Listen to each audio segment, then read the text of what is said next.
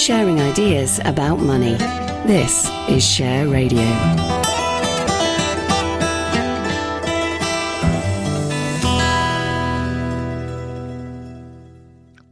This is Simon Rose with the financial outlook for personal investors.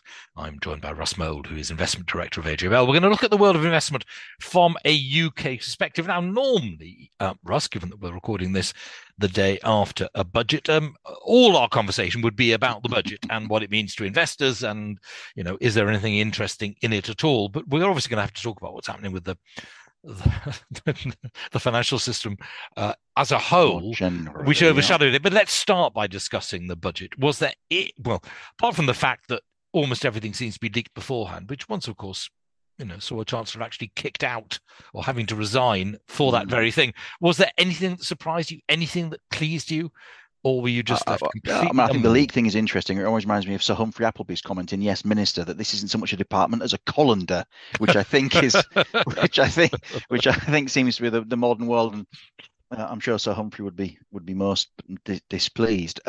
In terms of the budget, I don't want to get into the politics of it, and I think what Mr. Hunt was looking at was GDP is roughly number of workers times productivity, and he would argue that he tried to deal with both with some supply side labour reforms, trying to give people the opportunity or encourage them to get into the workforce and give them a chance, either it's through childcare or those disability allowances, or this very niche angle of increasing the lifetime allowance for pensions to get wealthy surgeons to stop them retiring in their 50s.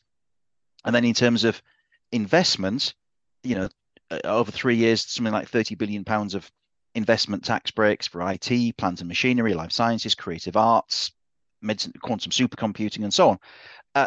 And it's all good stuff. But in the end, you're talking about some relatively small numbers here. And remember, the American Chips Act was $280 billion last year.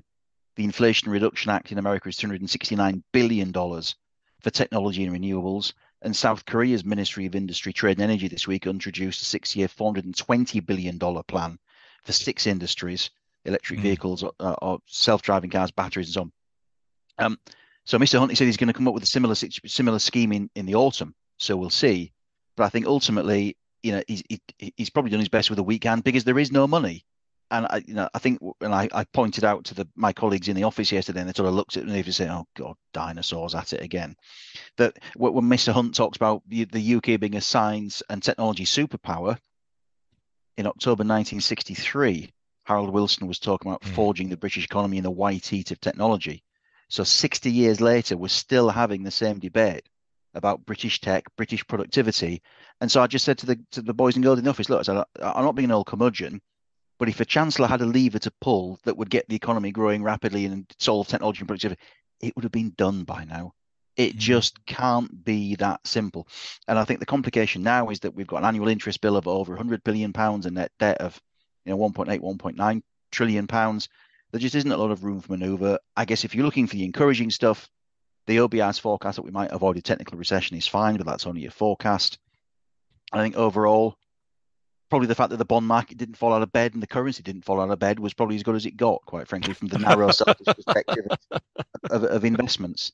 And I guess, to be fair, although you could give Mr. Hunt credit for, rebuilding some of the UK's tattered fiscal credibility, I suspect that the dive in 2-year and 10-year bond yields was more a dash for safety as the banking system stumbled around elsewhere, rather than, Mr. Hunt saying that we're borrowing a little bit less money than we thought. So it sounds a little as if what you're really saying is like that very, very old joke of the person asking for directions. I wouldn't start from here. I fear that's kind of where we are. And if you're looking for other jokes about headlines, then it's probably down to Hemingway's, small earthquake in Chile, no British people killed. Move along. Nothing to see. Yes, fog in channel, continent cut off, and all that business. Yes. Yeah. Well, let's take a break because we have to discuss what on earth is happening with the banking system internationally. Sharing ideas about money. This is Share Radio.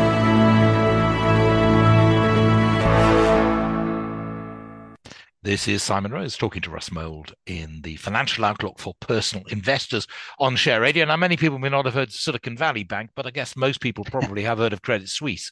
What is going on? You have talked for a long time about the instability of the international financial system and the fact that very little has been put right since the financial crisis of 2007 and 8, particularly our dependence on debt, are the chickens coming home to roost from failing to put things right then? I think, well, first, I mean, Silicon Valley Bank, not many people had heard of it before. And you know what? I think in 10 years' time, Hmm. I'm not sure. I think it'll be like Bearings, horrible at the time, but Yeah. in the end, just a bit of fun. And I thought that at the time. And all right, I may well look like a mug by the end of this week, given that people are clearly frightened of contagion and what's going on at Credit Suisse, which is a bigger, more complicated situation. But yeah, I think I stand by the assertion that, interesting. I got a question from a very smart journalist lady today saying, is the real root of the problem interest rates staying higher for longer? I nearly fell off my chair. I thought they've only been going up for a year. Bless her. So, and I said, actually, I'm not, what, I actually think the issue is people will come round to the issue that actually money has been too cheap for too long, as it was in the bubble of 1998, 2000, as it was before the subprime and mortgage bubble of 2000, of 2005 to 7. Mm. And now I just think, all you can say for legitimate reasons, money was just the wrong price. It was too cheap. And when money is cheap, it's treated with disrespect and people do silly, risky things, which I think is exactly what Silicon Valley Bank did. And, Credit Suisse as an accident-prone bank has probably indulged itself similarly. And the world has been awash with a tidal wave of liquidity that has dulled the senses to risk, has fostered risk appetite. And now, to steal from friend Warren Buffett, we've had that tidal wave of liquidity. Now it's going out. We're going to find out who's got no swimming trunks on. And we're starting to go through that process. And it is going to be bumping. It is going to be It is going to be a bit painful in certain areas. But I'm not convinced that it means we're going to get a repeat of 2007 to 9. What I would say is that it just means, as an investor, sticking to the trust, to the disciplines. Companies that are jammed tomorrow stocks that are burning cash, I think they're going to probably find it quite hard, because I think we are, in a different environment where now money is being treated with a bit more respect. Mm. I think you are going to need companies with decent balance sheets. You are going to need companies with management that show integrity and common sense, which I think has been lacking in some of the instances that we've just been discussing. And I think valuation is going to matter. And, therefore, I think we are and these are not new things. They're just things that haven't really been relevant for about 15 years because of that cheap money scenario.